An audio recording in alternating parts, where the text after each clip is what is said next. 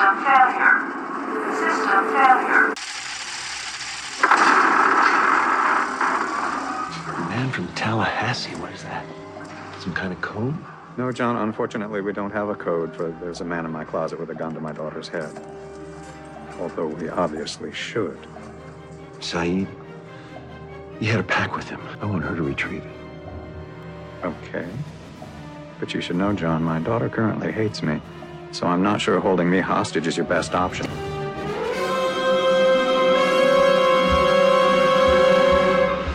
Hello, everyone. Matt here, and welcome to Looking Back at Lost, where each week I look at another episode of ABC's Lost to see how that episode fits into the series as a whole. Today, I'll be covering episode 313, entitled The Man from Tallahassee. This is the 62nd hour of the series, and there are 59 to go. So with that, let's jump straight into the Wikipedia summary, which starts us in flashbacks, where, after being abandoned by his girlfriend, Locke is suffering from depression and becomes reclusive. One day, a young man, Peter Talbert, comes at his door and reveals that Locke's father, con man Anthony Cooper, is trying to marry his mother under a false name. Locke later goes to a florist shop, where his father goes with Peter's mother. Knowing Cooper wants only to marry women to take their money, Locke confronts him and warns Cooper to call off the wedding and end it, or he will tell the woman the truth. Cooper reluctantly agrees. Later, Locke is approached by two detectives who tell him Peter is dead. Realizing that Peter's death was staged by Cooper, Locke goes to Cooper's condo and confronts him, but Cooper denies any involvement. Indeed, Cooper says that the woman was so devastated by her son's death that she has called off the wedding, and assures Locke that he can call Peter's mother himself if he wants proof.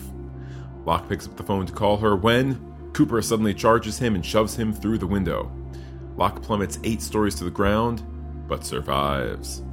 As Locke lies in a hospital bed, the two detectives inform him that his father has left to Mexico and has now disappeared.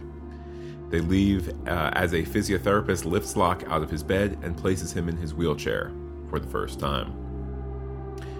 On the island, we are outside the others' compound with Locke, Saeed, and Kate, and Danielle, who of course are shocked to see Jack interacting in a friendly way with the others.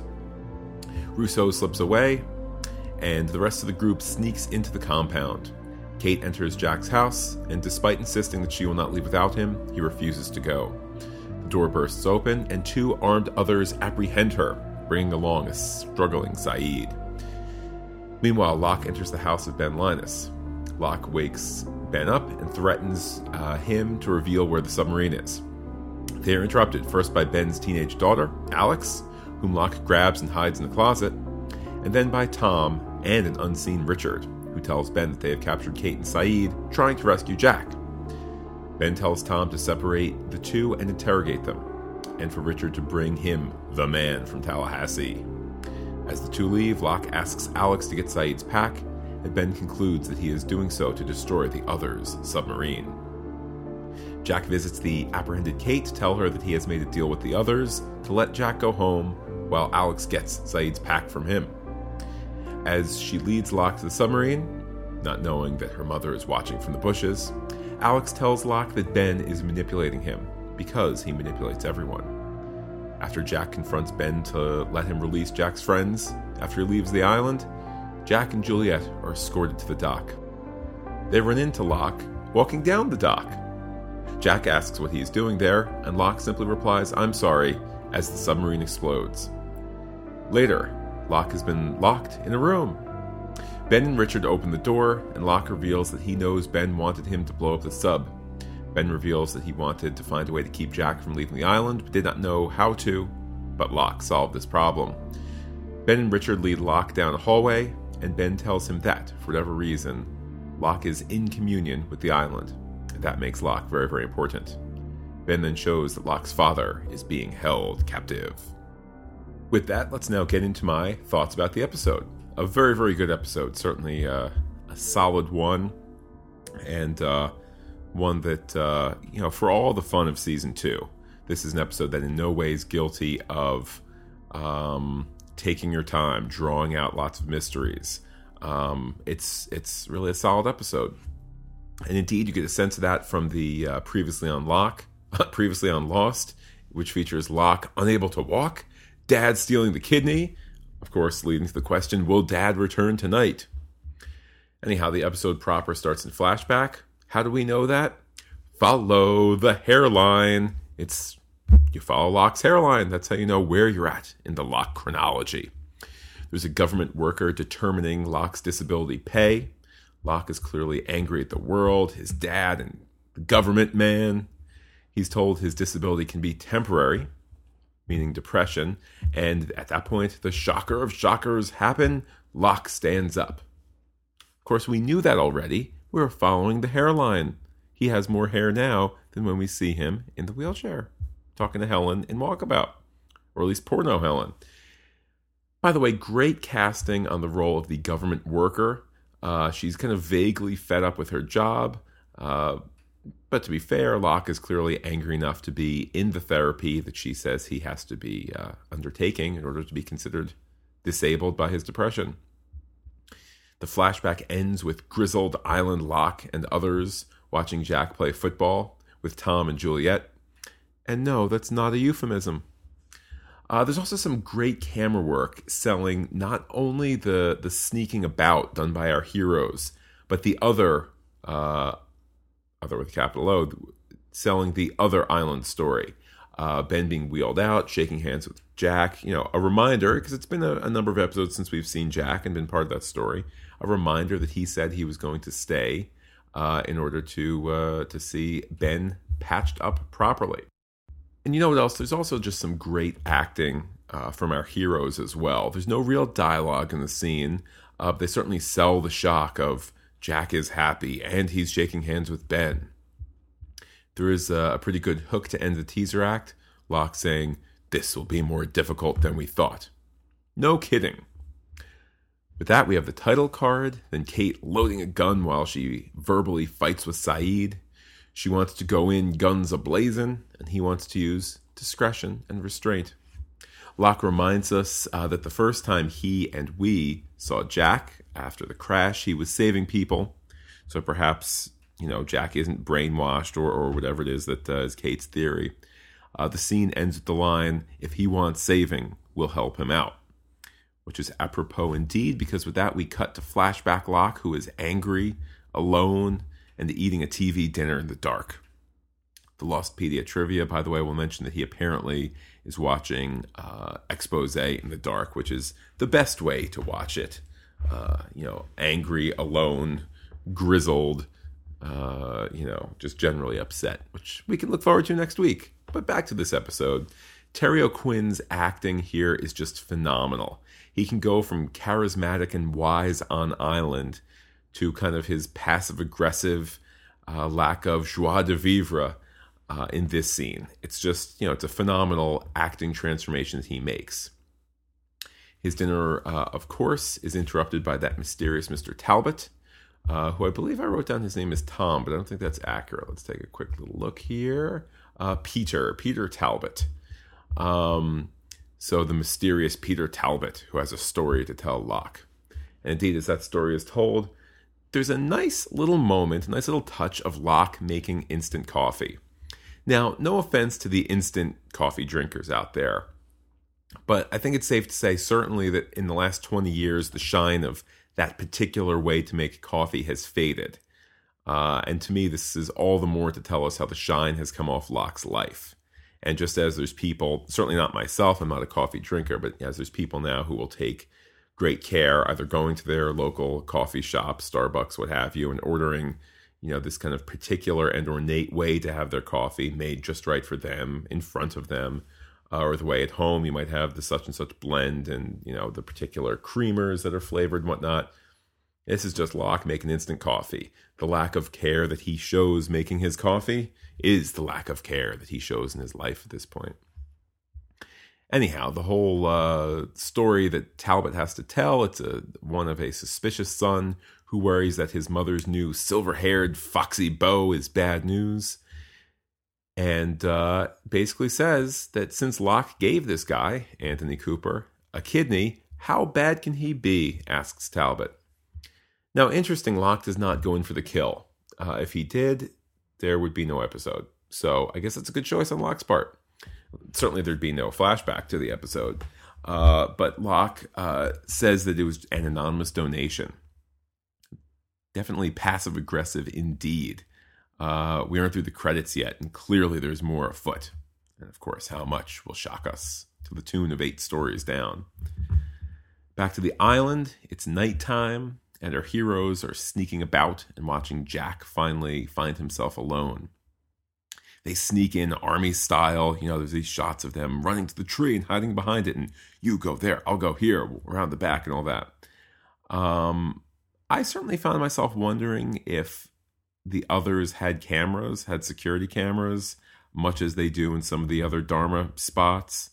I suppose you could say, well, at the different stations, you need to be monitoring the quality of work, or perhaps the others who put them in to monitor baddies that, or other island visitors that they know will appear from time to time. But I don't know. There's not even any discussion of, well, I don't see any cameras, but whatever. With that, Kate sneaks into the house while Jack slowly plays away his sorrows on the piano.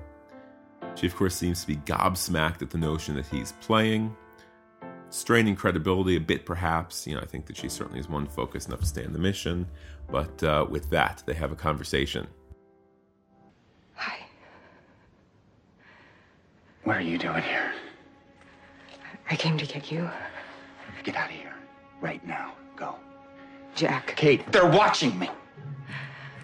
Get out of here! I'm not leaving you. Get down! Get down! Don't hurt her! Don't hurt her! Step back, Doc. Step back. Ah! Hold him still. Jack! Jack! Who else is with you?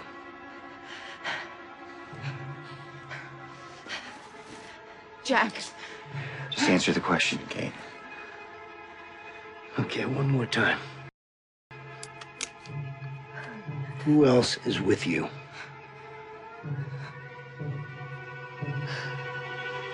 Nobody. Nobody else. It was just us. It's a fun little scene. Kate's incapacitated emotionally. Saeed is kind of vaguely giving her the little eye to lie, given that Locke hasn't been caught, of course. And Jack is kind of brokenheartedly trying to send her away for her own good. Speaking of Locke, the story shifts to Ben in his sickbed, having a certain feeling that he isn't alone, all with wondering Giacchino music in the background. And of course, it's Locke who's there, and Ben's dialogue takes us where we think we're headed, but as it turns out, we are not. Sean. Shh. Keep your voice down.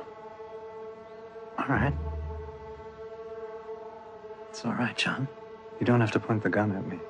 I can tell you where Jack is. I'm not looking for Jack. I'm looking for the submarine.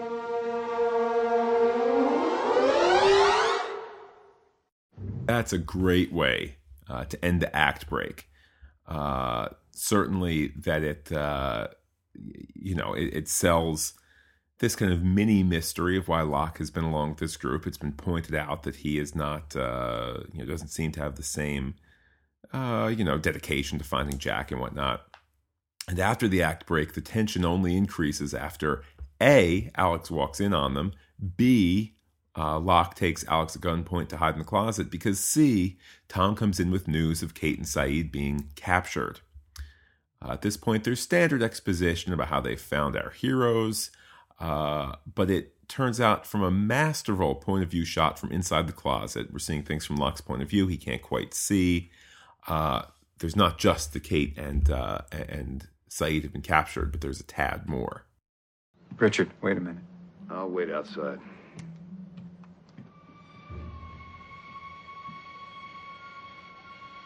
I want you to bring me the man from Tallahassee.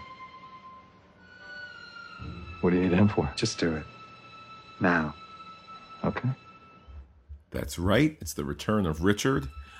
Somebody who is, I think, underused in this episode, but I think it's just the show's way of kind of reintroducing the character, establishing him on island, and preparing to use him certainly in future episodes. And I mean, it's amazing to think that this guy you hear him mention Richard.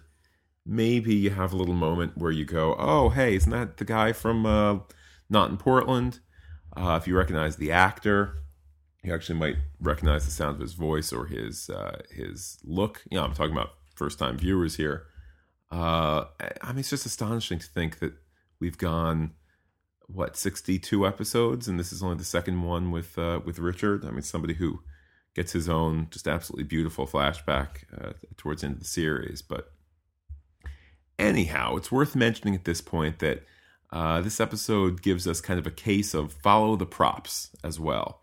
Locke wants what's in Saeed's pack, the C4, if you recall from last week, and Ben wants the mysterious man from Tallahassee. With that, we return to flashbacks where sullen, unshaved Locke wanders into a flower shop and grumpily stares at Anthony Cooper. It's great to see him back. Kevin Tighe has such great gravitas and slime at the same time. And there Locke delivers his ultimatum. Break it off or else. Why? Because it isn't fair and because Cooper makes people, Locke, feel like he's part of their, meaning Locke's, family. This is Locke at his lowest and most selfish. He doesn't want to stop the old lady from being hurt or bankrupt, nor does he want justice to prevail with Anthony Cooper. He just wants his mean old dad to stop being so mean to everybody. And by everybody, Locke means him. Anyhow, flashback over. We go to a bed-bound Ben and his request to get help to get in his wheelchair. And why should Locke help? Because Locke, of all people, should know what it's like to want dignity, says Ben. Zing. And indeed, all it takes is Locke walking across the room to get the chair, and Ben has figured it all out. What's in the pack, John? If you met Mikhail, it means you were in the communications station. Which means you found the explosives. So you're not planning to pilot the submarine anywhere, are you?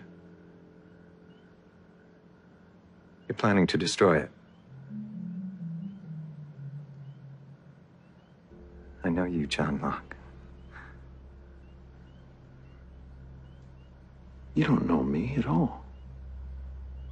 I know you were born in California. I know you were raised in foster care. I know you wasted a big part of your life in Tustin, pushing papers at a company that manufactured industrial boxes.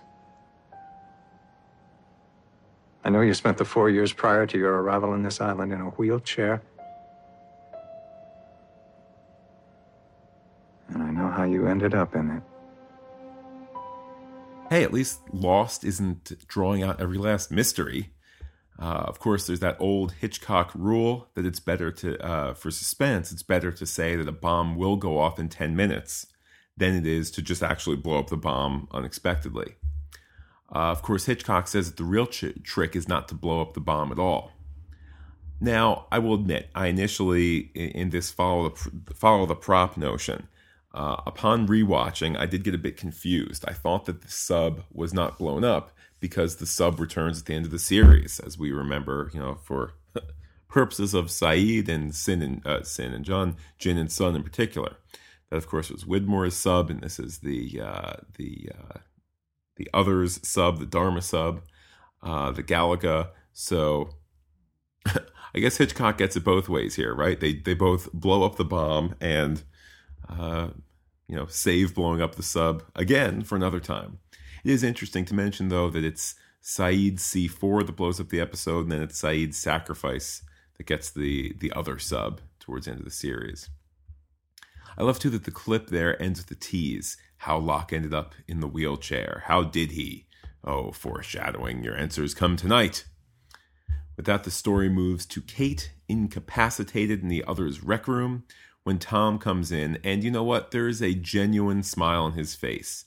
He tells someone behind the door, about to be revealed as Jack, to be careful while in here, in the room, pointing to his ear and the ceiling, meaning the room is bugged. And was that nice of Tom to tip Jack off? What follows there is a standard exposition. They live here. The people they take are safe. Jack hasn't chosen a side. Kate didn't think Jack really meant for her not to return. It's a slightly pedestrian scene, although it's touching nonetheless. It also has the slight kind of shadow of, and I mean this in a positive way, but the shadow of broken Kate wanting what she can't have, as there's a perfectly good Sawyer available for her back at the beach, but it's, it's best to go over hill and dale because this week she loves Jack. I know there was the bit where her and Sawyer, had a disagreement right before they got back to camp, but, if anything, that was just setting up an excuse for Kate to, now I don't like Sawyer for the next week. By week, I mean showtime, not episode to episode. Anyhow, Jack explains that he's helping them leave the island, that he sees it as a way to try and bring help back, which certainly is interesting. You would think that Ben would be concerned about that. Now, maybe Ben has the confidence of how difficult it is to get back, which certainly is very difficult without knowledge of that station underneath the church. And also, to be fair, Ben is searching for a way to prevent Jack from leaving, which is why the sub ultimately gets blown up. But, it seems like Ben made I was going to say Ben made this promise without knowing how to solve it. Ben makes promises without having solutions and then finds solutions. That's what he does. So, and it works here. So, and anyhow, right at this point, there's about to be a heartfelt smooch. But Juliet interrupts, hurrying things along. But not before Jack whispers, "I will come back here for you." It's slightly saccharine, but it's also from the heart, perhaps from the groin. But anyhow, it's not entirely misplaced. And at any rate, the act ends, and we return to flashbacks. 2 detectives are wondering why Locke spoke with Peter Talbot, who coincidentally is an heir to a rich fortune, who is now dead. Clearly, Anthony Cooper has done the deed. At least it's clear to us. And clearly we know that there's more flashback story afoot. And speaking of being afoot, in Othersville, flashback having ended, Ben is needling Locke about having his back broken, and that it was fixed as soon as he woke up from the crash. It's at this point that Locke outthinks Ben, a rare feat. Why is Ben not walking? Why is Ben not healed? Why did Ben get sick at all? Ben tries to out-needle him by saying, does Locke want to stay on the island so he'll continue to walk? This, of course, rings hollow. Locke could just stay and, hide out if rescue does come. And certainly blowing up the sub, which never takes crash survivors home, right? It's only for others. That won't make Locke's stay, any more likely. Or having the sub there won't make his stay any more likely, that is to say. With that, we cut to Saeed, chained to the playground, and Alex rather easily getting his pack. But the real emotional weight is what Saeed says. You're Alex, aren't you? Hey, Canhead. How do you know my name? Because you look like your mother. My mother's dead. I'm sure that's what they told you. Get going, Alex. Certainly another crack in the armor there as Alex sees it. Certainly is a nice little touch, given that Saeed has. Keep your mouth shut. Aside from not keeping his mouth shut, Saeed, of course, has a link to Danielle that others do not. Others being small O, the people on the beach. But it's nice that kind of Saeed, he's not carrying Danielle's torch, but he's doing the right thing, as Saeed is off to do. With that, the story takes us back into Ben's house. There's a lovely little joke about how Othersville is being powered by 2 giant hamsters in a secret underground lair. The crux of the scene is Ben's explanation that the sub is a symbol for the ability to leave, despite the fact that Ben won't let people leave. And then with that, Ben gives the great J.J. Abrams metaphor. Picture a box. You know something about boxes, don't you, John? What if I told you that somewhere on this island, there's a very large box, and whatever you imagined, whatever you wanted to be in it, when you opened that box, there it would be. What would you say about that, John? That's I'd say I hope that box is big enough to imagine yourself up a new submarine. Now, if you haven't seen the J.J. Abrams TED Talk, I certainly recommend it. You can find it on the TED website, which is ted.org or ted.com. Also, it's undoubtedly on YouTube if you just search for J.J. Abrams TED Talk. He talks a little bit about creating fiction for TV and movies, and basically his whole take is the magic box, which is there's got to be some sort of mystery, and the joy is taking the time to wonder what the mystery is and ponder the mystery and make your way to the box. The joy is not the objective to actually what's inside. I think JJ has had success on varying levels with this. Certainly Lost was designed that way. The idea of, well, we really don't know what these mysteries are. Let's just shoot some crazy stuff and fill it in as we go. It's worked there. I think some of his other stuff like, Super 8, it falls a bit hollow because the whole thing is about the journey and wondering what the mystery is and pondering the mystery and finding these little details about the mystery. Then we actually get to the mystery. It's not a huge thing, but there you go. That certainly is what they're referencing there. They're certainly, tooting the horn of J.J. Abrams, who at this point is of the show has minimal involvement. They're probably ramping up for Star Trek at this point, but certainly to the degree that he's a guiding factor on the show, this was their little nod to the JJ view of the world and the magic box. And indeed, the scene is capped by Locke affirming that he knows the island better than Ben. Why? Because Ben is in the wheelchair and Locke is not. Boom, the act ends. After the break, Alex returns with the pack. It's interesting that the episode continues to kind of clearly foreshadow and clearly give explanation. Locke demands that Alex take Locke, to the sub. Further, Ben explains that the hatch explosion will prevent the sub from returning. It's kind of very clear here.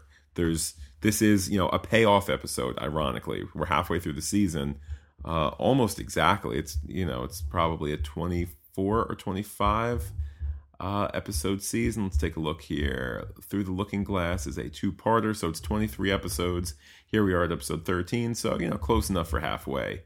And, there's kind of some, a bunch of mini payoffs here. Anyhow, at this point, we go to the head of the sub dock. Locke thanks Alex, who walks off, but not before we see Danielle watching her daughter from the brush. It's a lovely moment that reminds us of hope and love and family, although it's a bit put off by the bit of sweat or tear on Danielle's upper lip that actually makes it look like she has a runny nose.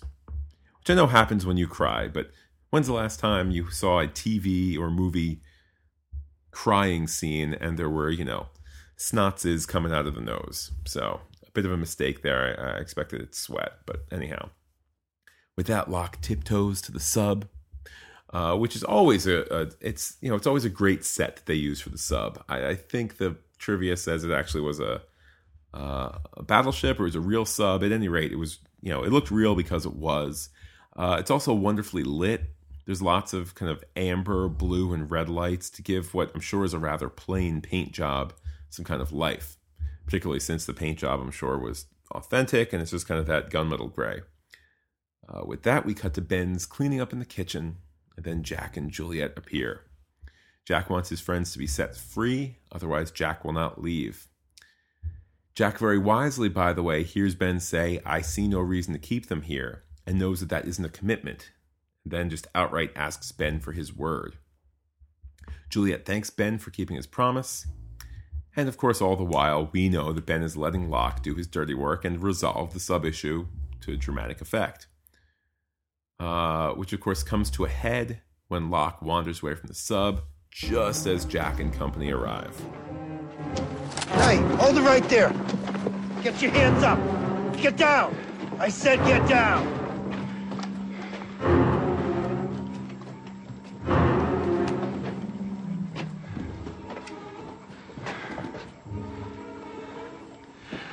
What are you doing here, John?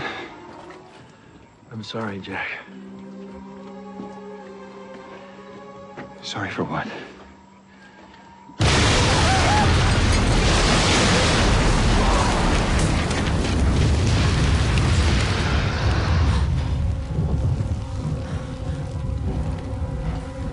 The irony here, of course, is that Locke is taking control of his life as he sees fit. Now, what's the irony there? Because we're about to head into the flashback scene that we've been waiting for all this super long time. Think about what you're saying. Why would I kill Peter? He was on to you! John, I've been doing this for a long time. I'm not sweating some rich kid. Then why are you still here? What do you mean? I tell you to leave, you tell me you're gonna leave town. Why are you still here? Listen, John, I'll be honest with you. I didn't end it. I was looking for an angle. I wanted to make some money before I skipped out. But then all this happened. Peter died and everything just went straight into the tank. She's devastated. She's called off the wedding. There's no profit in it, John. I'm a con man, not a murderer. She called off the wedding. She said she couldn't deal with it. She needs to be alone. So if I were to call her right now, that's what she would tell me. Phone's right over there, John.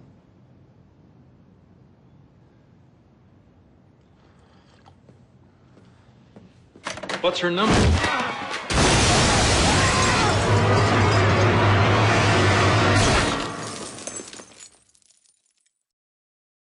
You know, I can still remember what it was like to see that scene for the first time. It really was just terribly, terribly shocking. I don't think any of us thought that he fell that distance.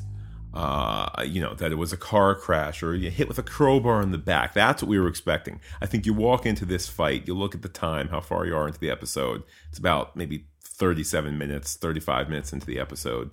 And you say, okay, well, this is where he's going to get it. It's going to be a fireplace poker to the back, and you're going to hear a crunch and him fall, and Anthony Cooper step over him and say, "I'm sorry, son." You know, that's what you expected. Just, oh my goodness, what a scene. For those of us in the know, by the way, there are little clues leading up to that.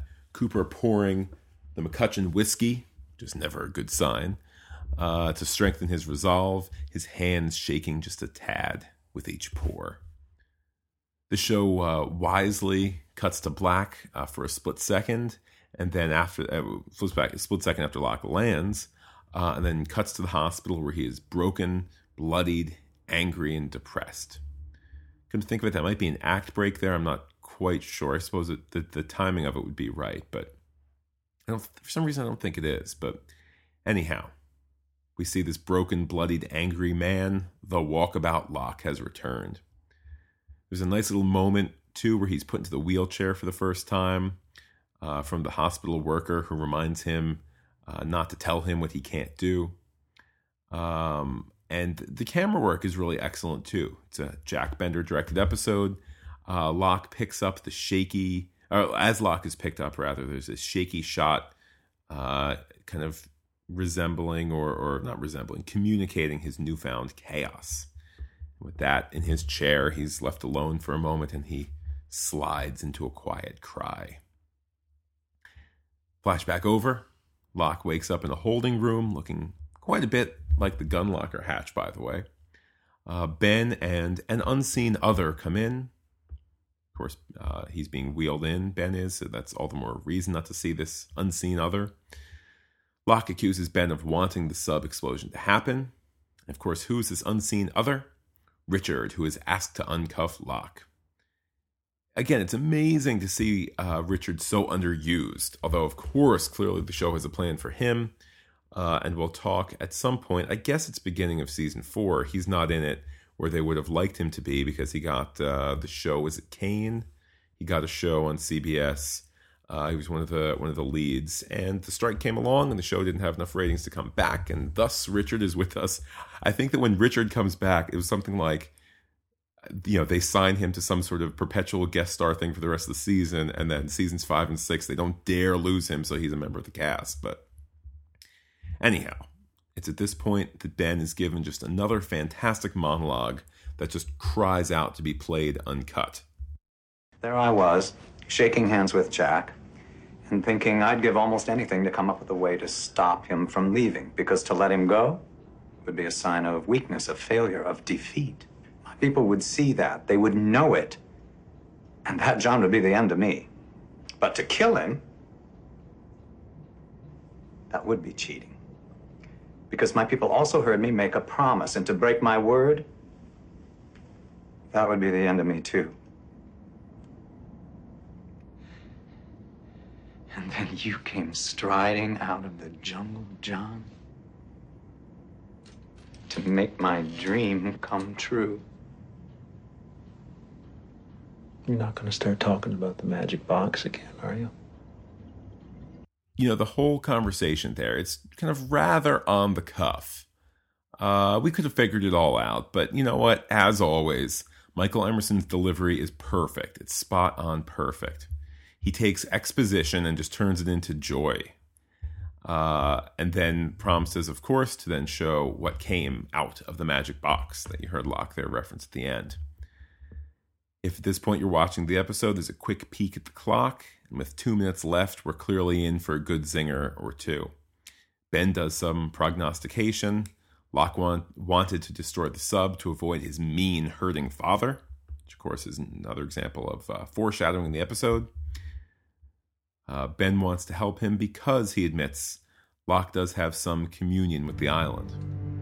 Then Ben opens the box. There's fantastic camera work here. Richard opens the door right up to the camera, causing the screen to go black. And there's kind of a hidden cut in that blackness. We then cut to the blackness, which leads to the door being opened away from us.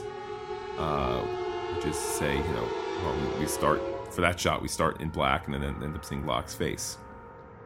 The reveal, of course, is Anthony Cooper, who looks truly scared for the first time. Dad? It's, this is an episode that's fun. There's a lot of fun to it. It's not quite as fun as, it's not kind of a jokey fun, but this is an episode where you're getting a lot of answers, and it's really nice that they end the episode with that same sense, where you know where things are headed next week. You know there's going to be scenes between the two of them. You know Cooper's going to be scared, so on and so forth. It really, really is nice. And just spot on, good stuff. Great way to end it. Great way to end it in what is a fantastic episode. Of course, though, we are not done. Let's take a look at Lostpedia to see what little bits and pieces I might have missed. First up, we have this little fun fact here, that the Locke falls into a palm garden that is actually an octagon. So there you go. Don't know if that was planned, but that's a good bonus. When Locke confronts his father about Peter Talbert's death, a picture with the word Apollo can be seen behind Anthony Cooper, possibly the Apollo Theater in New York.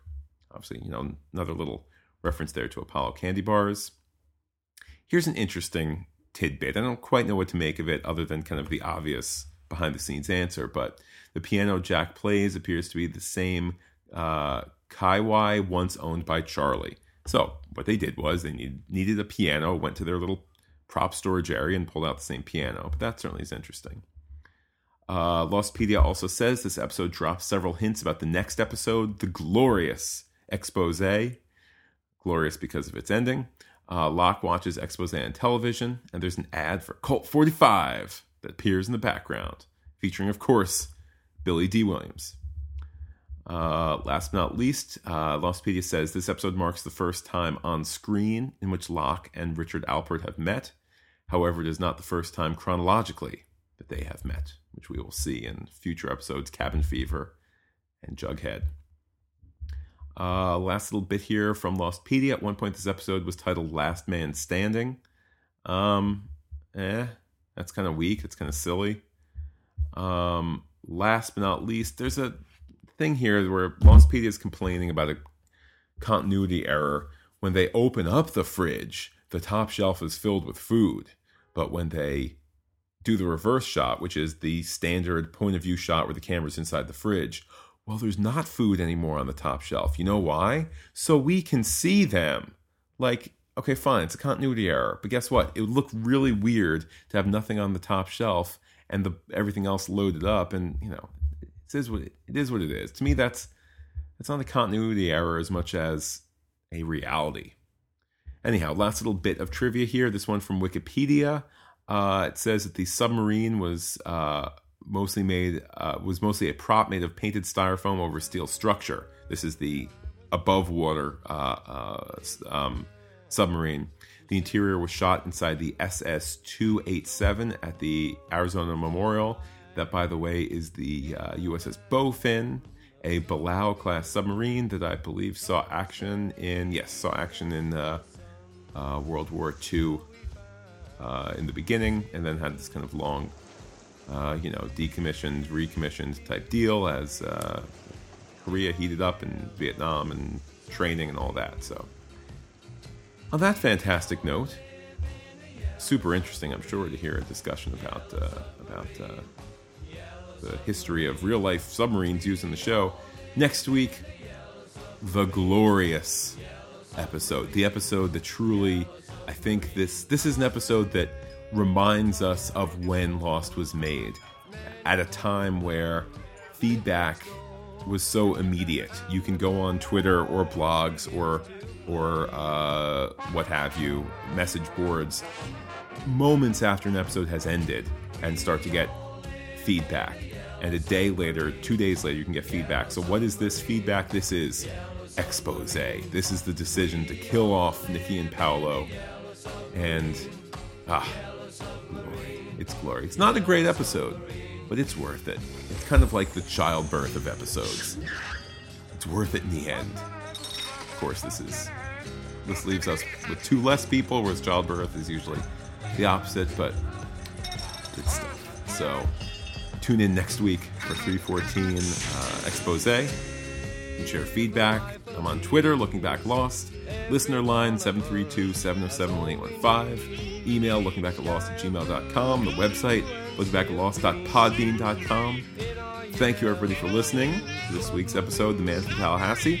See you all again next week for Expose. Take care, everybody. Bye-bye.